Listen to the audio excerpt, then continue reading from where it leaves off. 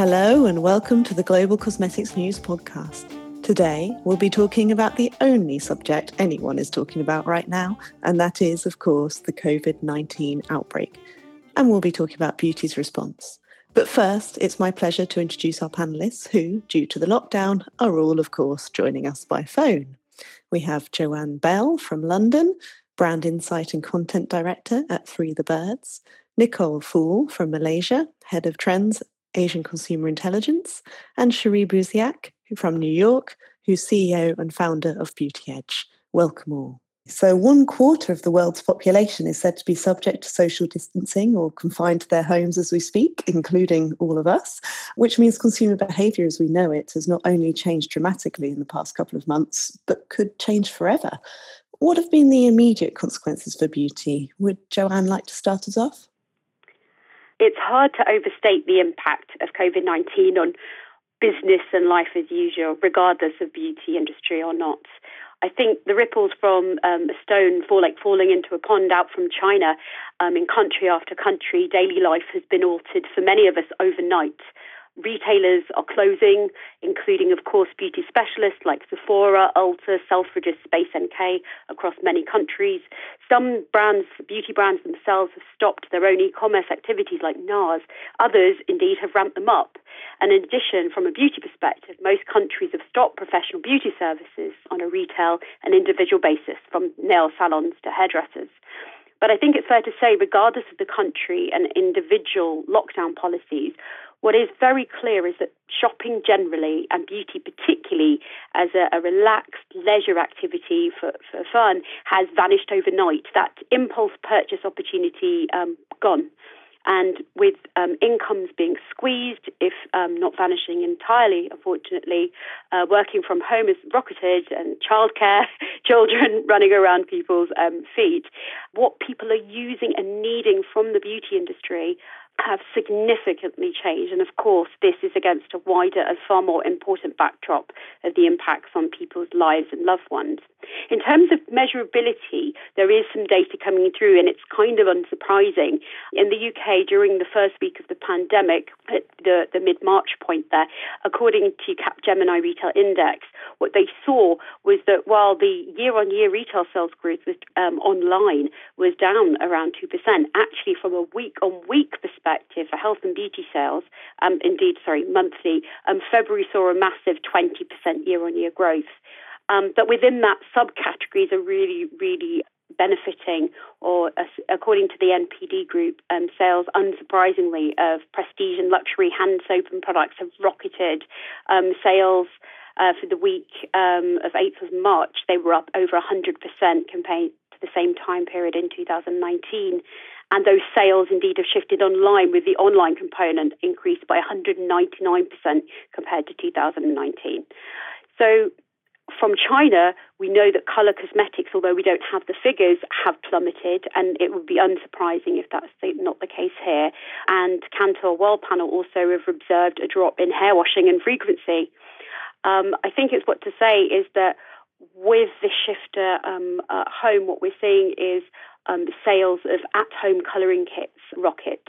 According to CBS News, Madison Reed's kits in America have soared by 750% in the past month, and also demand for things like root cover-up treatment seeing similar growth, and also at-home products such as nail treatments, home masking and beauty devices, and intriguingly sexual wellness, intimate care, and of course sleep supporting and CBD.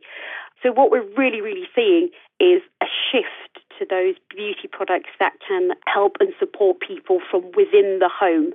It's sharp, it's been almost overnight, and the shockwaves are only really just being felt by all of us. And Nicole? To echo what Joanne said, you know, what we're really seeing here is emergency beauty from the consumer perspective. Spending time putting on makeup, putting on your face, going out to work no longer exists for many of us. You know, putting on your face to go out for dinner or a date no longer exists. So really it's just that kind of back to basics, which is an off-used phrase, but it couldn't be more apt at this point. It's literally wake up in the morning, wash your face, tone, moisturize, keep it simple. You're working from home, with video conferencing apps, becoming the mainstay of most people's day and how they actually interact with other people, and even technology that will put makeup onto your face for you, there seems very little reason for people to go beyond, emergency or back to basics, beauty coverage. From the perspective of what Joanne said around, root color and home dyes, I can also visualize that sooner down the line there'll be a lot of people looking at going back to sort of natural colors and grays, just because it just seems too difficult to carry on that way. From the Asian perspective, as was mentioned earlier, color cosmetics have fallen off a cliff. It depends on the market over here. Some markets seem to be, I wouldn't say business as usual, but it's not as extreme as some places. So across Asia, you've got varying levels of lockdowns. I'm currently in Malaysia, but usually I'm in Singapore, where it's a little bit more relaxed with social distancing over there. And so, I guess it depends on the market. But for the rest of the world, people are really, really deprioritizing what the conventional ideas around beauty are, just to kind of get through their day. And Cherie, what's happening in New York? So there is a lot happening over here. We're just starting to feel the effects of the change. And so where I personally live is a hub, and I'm 10 minutes from New York City, which is a major hub of what's happening. So as far as the consumer, and what I'm seeing from our perspective is a pivot. A lot of the smaller indie brands are looking for ways to reach their consumer. And because of Instagram, TV, and those types of programs and social media that have been put in place specifically for them, I'm seeing so many different opportunities pop up for reaching the consumer here. And the approach has been from an emotional perspective of, we know this is going on, we're going through it too, and let's move on. And some of the options that are being put in place are like a free hand sanitizer if you're purchasing a lipstick, or free shipping if you post online a shared kindness message on social media. I think one of the things that I'm also seeing is that there's a push for supporting local smaller businesses to help them stay afloat, and even options like picking up curbside products. So I haven't seen that put into place yet, but I've seen posts about that and ideas and thoughts to move that forward.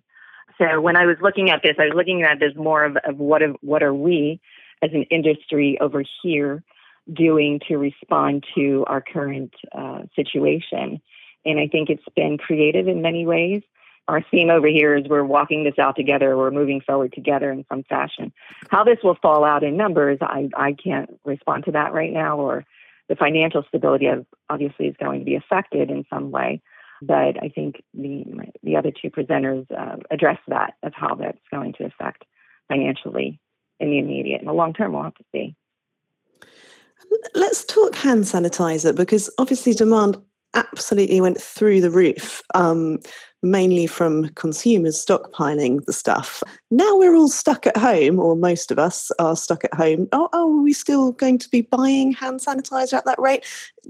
Is there any need for companies to convert all of their production to the stuff? What is everyone doing with this hand sanitizer? That question to Nicole. One of my clients has obviously shifted a lot of production to hand sanitizer, and I think obviously they will be supplying institutes, obviously hospitals and medical institutes, as well as I think offices, and and then obviously there's the industrial cleansing, which at some point is going to start soon. So I'm not sure if it's such a thing over in the West, but in Asia, seeing these big trucks literally spraying down streets has become quite a common sight. They're doing it in Jakarta in China. It's a routine event now. So that could be the next phase of where a lot of the sanitizer will go.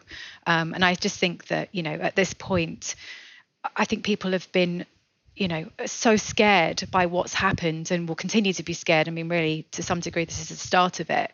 That, I can only imagine that most people will start stockpiling, 10 of these bottles in their own homes from now on anyway, and let alone when you go into stores and everywhere else. So I think for manufacturers which have shifted production, without a doubt, they're going to need this for the foreseeable future. And it will just shift into a different gear in terms of street sanitization fairly soon too. Cherie?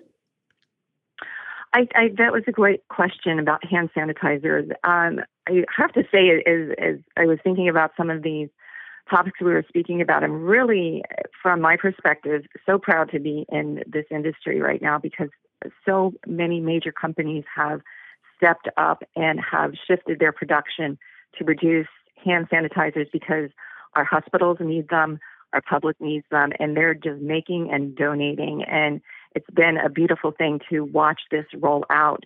I think as we go in the future, for sure, it will be not a trend. It'll be a lifestyle in some fashion of hygiene and how we incorporate that into our day-to-day life, whether we're incorporating more materials into the formulations that are immunity boosting or some type of sense of protection going forward. Even right now, I'm working with a client who's considering adding that to a collection. What type of hand sanitizer, what kind of hand cream, what can she incorporate into her collection to be responsive to what's happening today. It's definitely a pivot. It's definitely a change that we're all going through. And for sure, I believe that will be incorporated in some fashion. And Joanne? Yeah, absolutely. And I think it's fair to say that there has already been, and in the idea of clean beauty and microbiome beauty already, the idea that the micro world, the smaller world of what's going on and inside our bodies is absolutely essential. So you can absolutely see the beauty industry responding in terms of both protective, antiviral, antibacterial products that are also elevated, I think it's fair to say. And there's been an interesting launch already, an Argentinian fragrance house, Fuegua 1833, and they're actually introducing sanitizing perfume called Bioactive Molecules, and it's fully perfume-based, but is also, and it has medicinal plant extracts with 70% obviously ethanol, which is of course antiviral and antibacterial, that is actually a perfume version, a true high-end perfume version of products, and you can absolutely see that becoming part of everyday life, along with things like microbiome products, which were already something we've talked a great deal about, indeed. Interesting. And in terms of new product development, do we believe, if I was currently sitting in a new product development team, I would be looking at home spa items, for example. As we've discussed, a lot of beauty services are turning into the house. So, I mean, we discussed, I think it was us Exact 4 who discussed this in our trends piece in late 2019, that a lot of product development would be home-based and home would become a sanctuary. We didn't realise forcibly at the time, obviously. What do we think? Let's start with Cherie. What do we think's next? For sure, that home care will be incorporated. Almost reminds me of about, I would say, 10 years ago when we were taking spa-type treatments and bringing them in home, and then it started evolving. I think where that shift will be certainly, and we spoke about this in the past, where it's very mindful, where even now going online, there are opportunities to get onto or jump onto webinars that are mindful mindsets, like calming yourself down. So now it'll be an incorporation of really taking that action of the mind along with your product to calm you down and really relax in your home.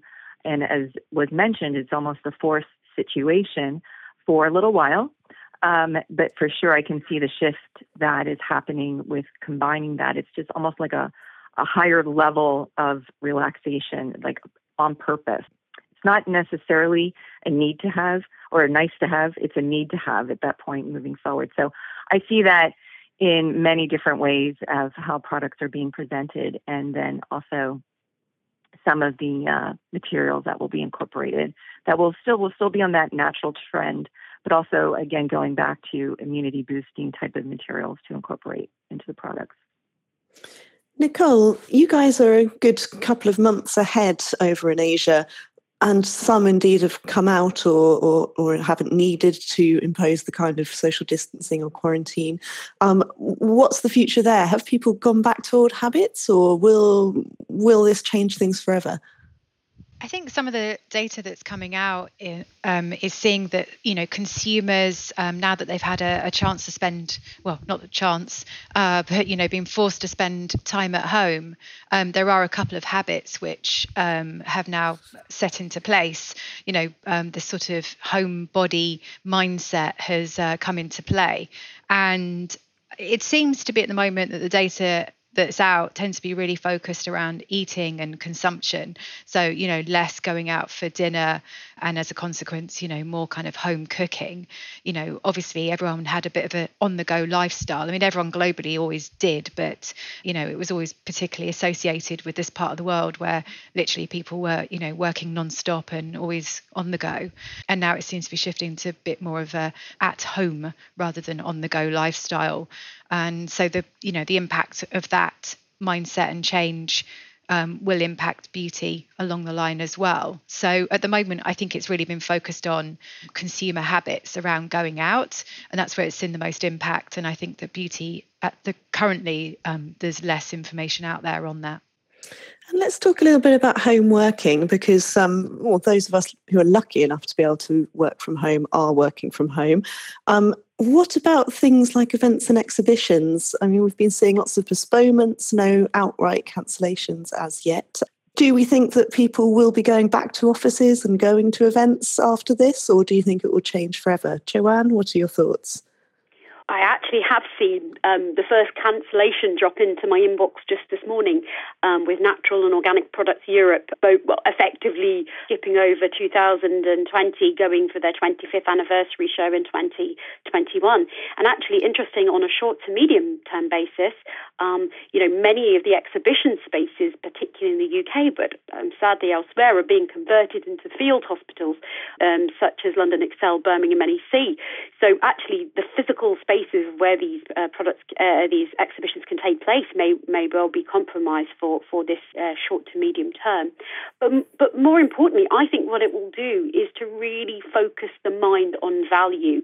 None of us know what right now the impact in business in general, beauty industry in specific, but we know that the hit is going to be considerable, the contraction in both sales, profits, GDP, whatever. And so I think it will be really making people ask questions that before they kind of skipped over. Do I really need to go to that event? Is it really worth physically and economically traveling for? And we know particularly beauty PR firms are doing virtual launches for events now. They're sending the physical product to key influencers and then holding Zoom to do face-to-face. But the fact is that beauty is a deeply sensorial business. Smell, texture, skin feel, all essential from the product formulation, indeed, through to packaging. And whilst we know that packaging manufacturers are doing 3D technical tours of their of packaging, the offer, you cannot replace that deeply sensorial quality. And indeed, with relationships, you can do so much via digital. We're doing it right now. We're remotely connecting, but not everything. Not everything in terms of that creative. That creative spark, just the time lag, just the practicality of multiple people being on a call, not being able to read body language and the ebb and flow. Not that we are animals. We are, we have our senses to meet, and I can never see. There will be a refocus on what is important, and some big shows will drop out and perhaps even shutter entirely. I can never see them actually disappearing in their entirety. But the good ones, the best ones, will end up surviving, I would say. Cherie? There are some specific conferences that have already prepared to go online in Cosmetics Global actually is happening now, March 31st to April 2nd. And I've signed up for a few. I haven't had the opportunity to join any of the platforms yet. So how I see it right now is how, as an industry, do we become innovative? How do we respond? How do we readjust? I see this as a hiccup.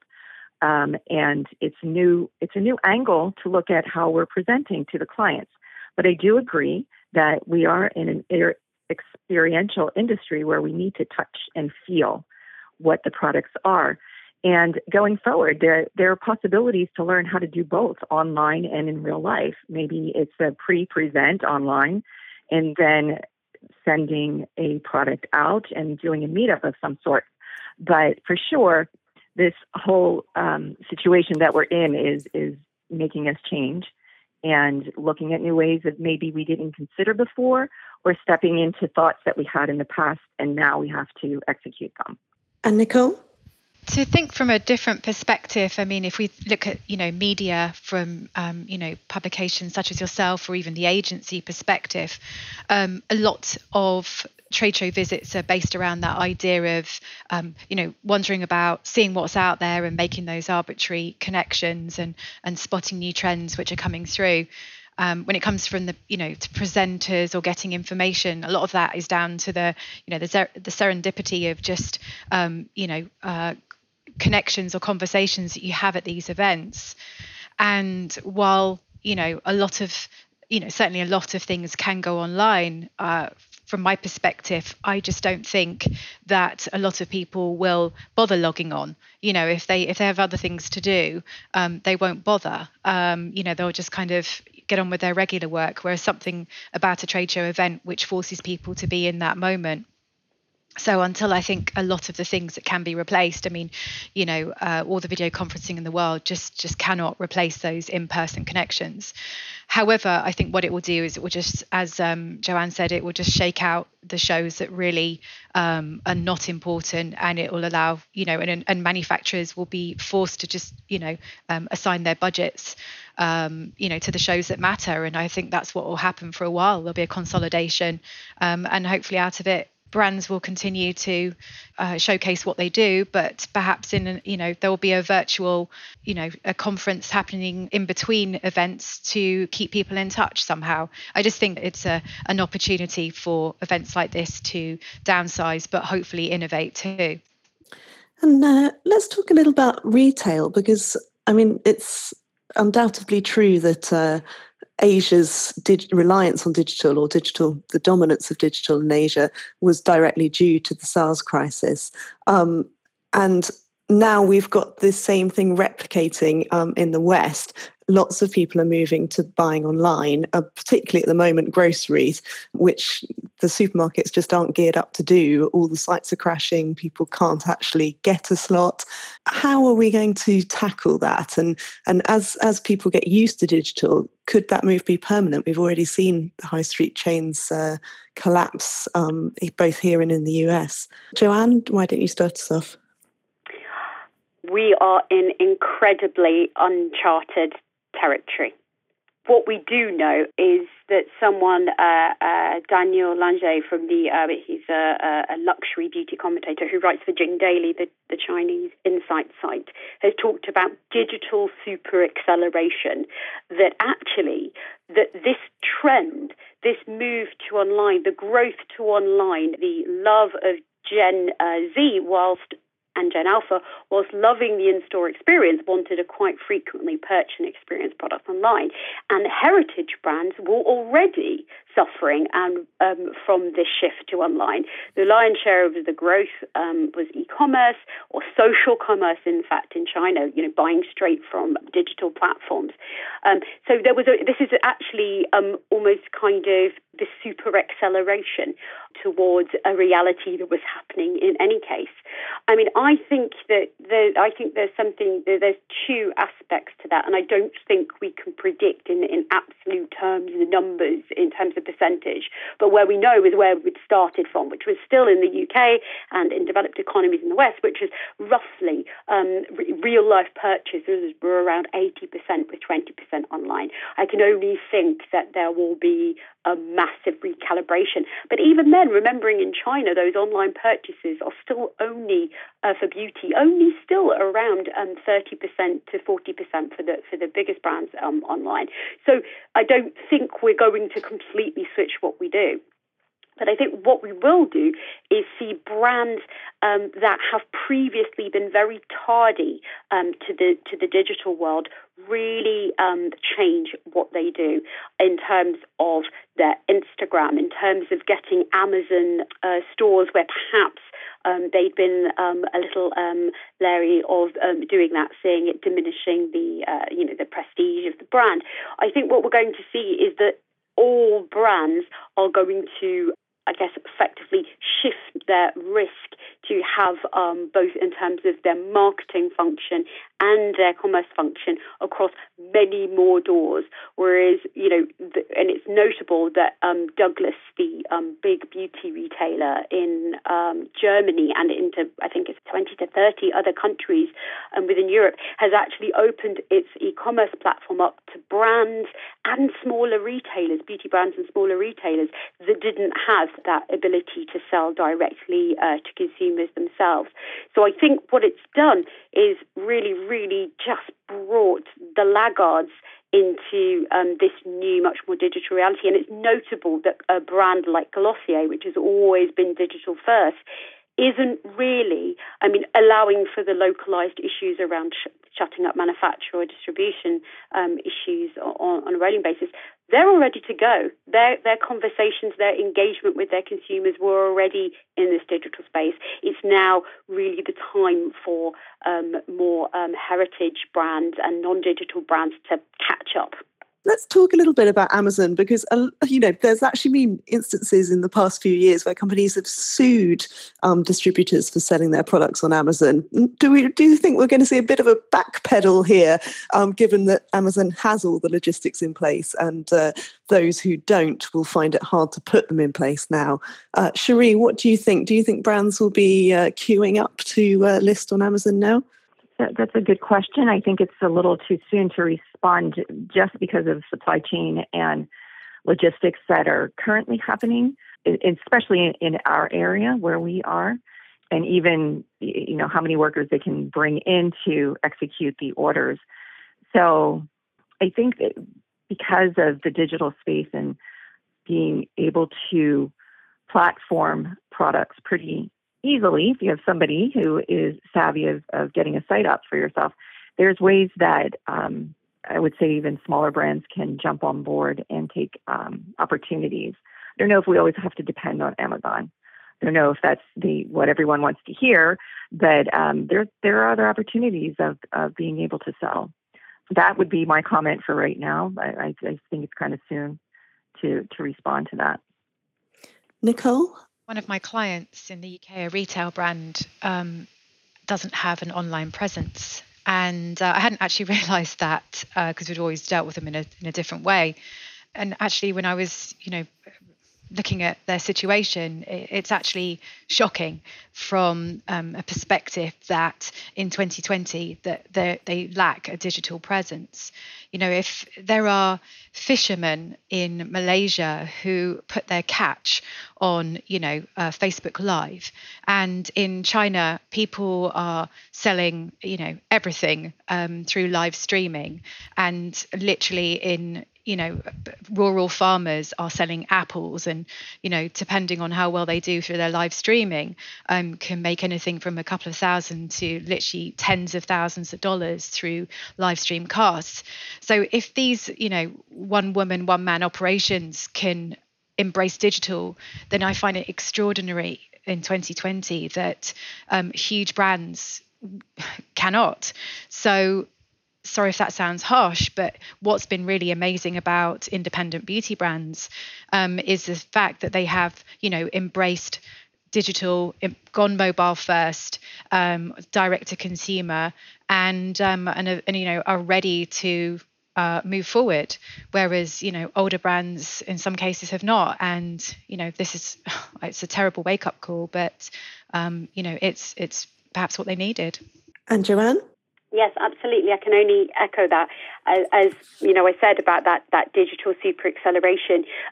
What we're seeing as a design agency is brands that have previously, say, perhaps not been as focused with its in digital engagement strategies. So whether that's Instagram, Pinterest, Facebook, their own websites, all of those things, where they're actually looking to create the visual and communication collateral to help them engage with consumers.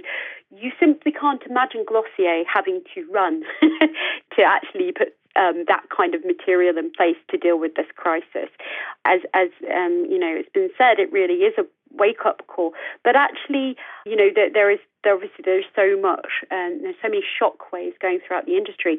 But we have, many of us, indeed on this call, have been calling for heritage brands to embrace the digital future, looking to China, looking to Asia, where social shopping is king, where engagement, whether that's through augmented reality or personalization, all of those other things that have been led by the most digital first and forward brand, the new reality has just hit us all a lot more quickly and a lot more swiftly and suddenly than any of us could have realized, indeed. And now, as Coty admitted last week, there's always opportunity in a crisis. Looking at what's happened so far, who do we think is going to be the winners and the losers in this scenario? Nicole, let's start with you. If we kind of look from the Asian perspective, some of the data out there shows that JD.com reported that online grocery sales grew 215% year over year between late January and early February. That was a 10-day period. And when we're looking at even Korea, brands there, Olive Young, which is a big drugstore brand or retailer, they're kind of almost in a way struggling to fulfill orders because people are, shopping nonstop and deliveries are up. So the reality is that from a day-to-day perspective, people still need to eat, people still need to wash their clothes, people still need to wash their face and their hair. So the basics are going to win. The brands that deliver those are the ones that we all know, they're the household names. But, from time to time, people want to buy something as in the so-called frivolous category or that's non-essential. So from our perspective, the reality is that people kind of are hunkering down, but they still need to survive and they still need to shop, and it's being able to actually fulfill those deliveries. And the brands that can are the winners, and obviously they're the they're the companies behind the super apps, and they're in the West, they're the Amazons of this world. So there are definitely winners out of this. Cherie, what do you think? For me, when I think of like who will be the winners, I'm looking from brand perspectives of how they're approaching their customer right now, because it's not just about the product. There is the emotional piece, that emotional connection of saying, we understand where you're at because we're there too. And how do we speak to our consumer at a more intimate level first to engage, to address the stress, address the change, and then respond to that and see what that gap and that need is. There's a lot that I'm seeing specifically from major companies that the CEOs are first giving their statement of, we know how you feel, this is what we're doing on our part, we're going to get through this. And that's the common thing that I continually see on posts, is we're getting through this together. So I think the winners will be those companies that add that personal touch about the challenges that we have, and then also how they will be responding to the needs and the gaps to service the consumers with the products that are needed. Of course, as mentioned, food is needed, and then personal care. And even though we're going on Zoom is my new best friend, any type of video conferencing, I do believe that people are prepping before they get online, whether it's a gloss or they're just kind of maybe finding something to touch up a root. hairs that have grown in or doing their brows or something from a female perspective, I do believe that as we continue that's not going to go away. I think it's just a shift. We're kind of all in this shock mode. And I was speaking with a friend the other day is about, it's 5 degrees of grief or loss is first you're in shock, and then you kind of are not happy about it, and then there's an acceptance role. So I think all of these changes and how the people and the customers are responding to that will be important to the companies that want to win. And it's almost getting online in the same mindset of who your consumer is, because we're all going through this together. And Joanne? Oh, I can only really, really echo what Cherie just said around the human element of brands being able to reach out and effectively shift from offering purely product to something that's actually an experience that shows that they understand their consumer needs. And I think it's really notable that, every day when I get my never-ending series of emails from people selling me stuff, and I'm sure everyone here will have noticed the mass sale, the discounting coming in, buy this, and it falls so flat because virtually all of the consumers, whilst we do want to have those small pick-me-ups, indeed, it's not all about just the basic personal care, it's just insensitive. It's culturally and practically insensitive in a time where buying more at a discount is really not that relevant. And I think it's notable that the kinds of, it's not just about being digital, it's the manner in which you're being digital. And I thought it was very interesting that brands that are able to bring their brand purpose to life in a digital manner that is congruent and mindful of consumer needs are the ones that are going to really benefit, because I'm thinking about like Bleach London, say. So Bleach London, a hair care brand famous for absolutely bright, fun, frivolous going out. Right, well, they can't do that, but they're shifting online to have colour parties and hair parties, which reflect the brand, but help people connect with others, their salon stylists, their regular customers. So it's going to create some of that in-store salon experience and keep those connections while in a digital way. Wellness and beauty brand Leo has taken its crystal healing and Reiki sessions online. That's not just merely about selling products. It's where people are actively helping support people and to create those moments that have been effectively taken away from them. And so, I think it's not just about selling, it's also about that comms piece and helping to understand which needs need to be met and doing it in a really sensitive way. And those brands that I have a little cringe when I see those emails pop in that don't seem to pay attention to the fact that, we're not going out anymore and there may be budgetary constraints or whatever. I probably don't plan to buy from them after this is all over. And the same could be said for how brands have treated their employees. I mean, there's already vilification going on, certainly in the UK, Sports Direct being one who's hit the headlines for particularly insensitive approach to its employees. Will that also come into play afterwards, do we think, Nicole?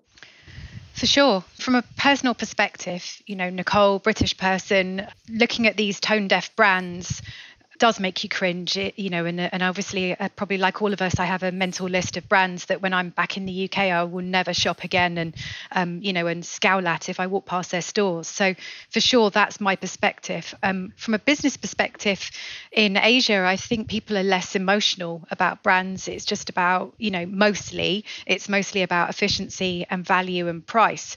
And so generally speaking, if someone's online, any of the local JD.com and Alibaba and all the rest of it, if anyone's shopping on those, they're looking at price, they're not really thinking about who's selling it. behind the scenes. So I definitely feel that that's a division, generally speaking, between East and West. But I mean, today I was reading about Chantecaille, which is doing an afternoon tea set at a fancy hotel in Singapore, and they're kind of mixing up their products in with an afternoon tea set, but lots of social distancing going on between people. And it's quite hard to read that. It's like, maybe if I was in Singapore, I wouldn't feel so bad about it. But being in Malaysia, where the restrictions are pretty strong here, it's this sort of really weird disconnect to thinking that, wow, I'm going to be looking at Chantecaille products and spraying them over my face while I'm, eating a choux creme. It seems a bit odd. So, it's a really difficult question to think about. And Cherie? Yeah, I think just going back to earlier with what I've seen happen with major corporations stepping up and shifting their manufacturing plants to produce masks, to produce hand sanitizers, and even seeing the volunteerism of the employees, because a lot of mandates and restrictions were on to not go out, and how they're just stepping up into the roles now, and also seeing corporate letters coming from the CEOs to their employees saying, we want to make sure you're safe if you need anything. There's a lot of outreach going on, a lot of outreach happening here, especially in this area. And I'm going to say I definitely am in the hub right now of this epidemic. Our numbers are increasing daily. I am 10 minutes from New York City. And if you haven't seen, the Jacob Javits Center has just been turned over into this major facility to bring in patients and such. And so there's such a huge outreach, and that they are coming in front of the public. These companies are coming in front of the public and being not bold, but saying, hey, again, and I know I keep referencing this, but this is what I'm saying. It's like, we're moving through this together, and this is how we do it. This is how we're doing it, and we're getting through. So I do believe that companies are conscientious of their employees. I think it's a new shift for a lot of companies, corporate companies in particular, that maybe were very hesitant of allowing their employees to work from home, but seeing the benefits of that. And as we come out of this, what will that be, and how will that be incorporated? We have a lot of entrepreneurs here in the U.S., around the world globally. And so some of us are used to working at home, and others were with families and such. Like, how do I do both? And I think companies now are starting to see how that can happen. So it was almost like an opportunity put into place to move forward in certain ways. So I see this as a benefit, and I do see that companies are really they want to keep their good workers, their good employees, and how to make that work. Thank you. I'd like to thank everyone for taking part today. Thank you for joining me from your respective quarantines, Joanne, Nicole, and Cherie. And thank you to our audience for listening. Until next time.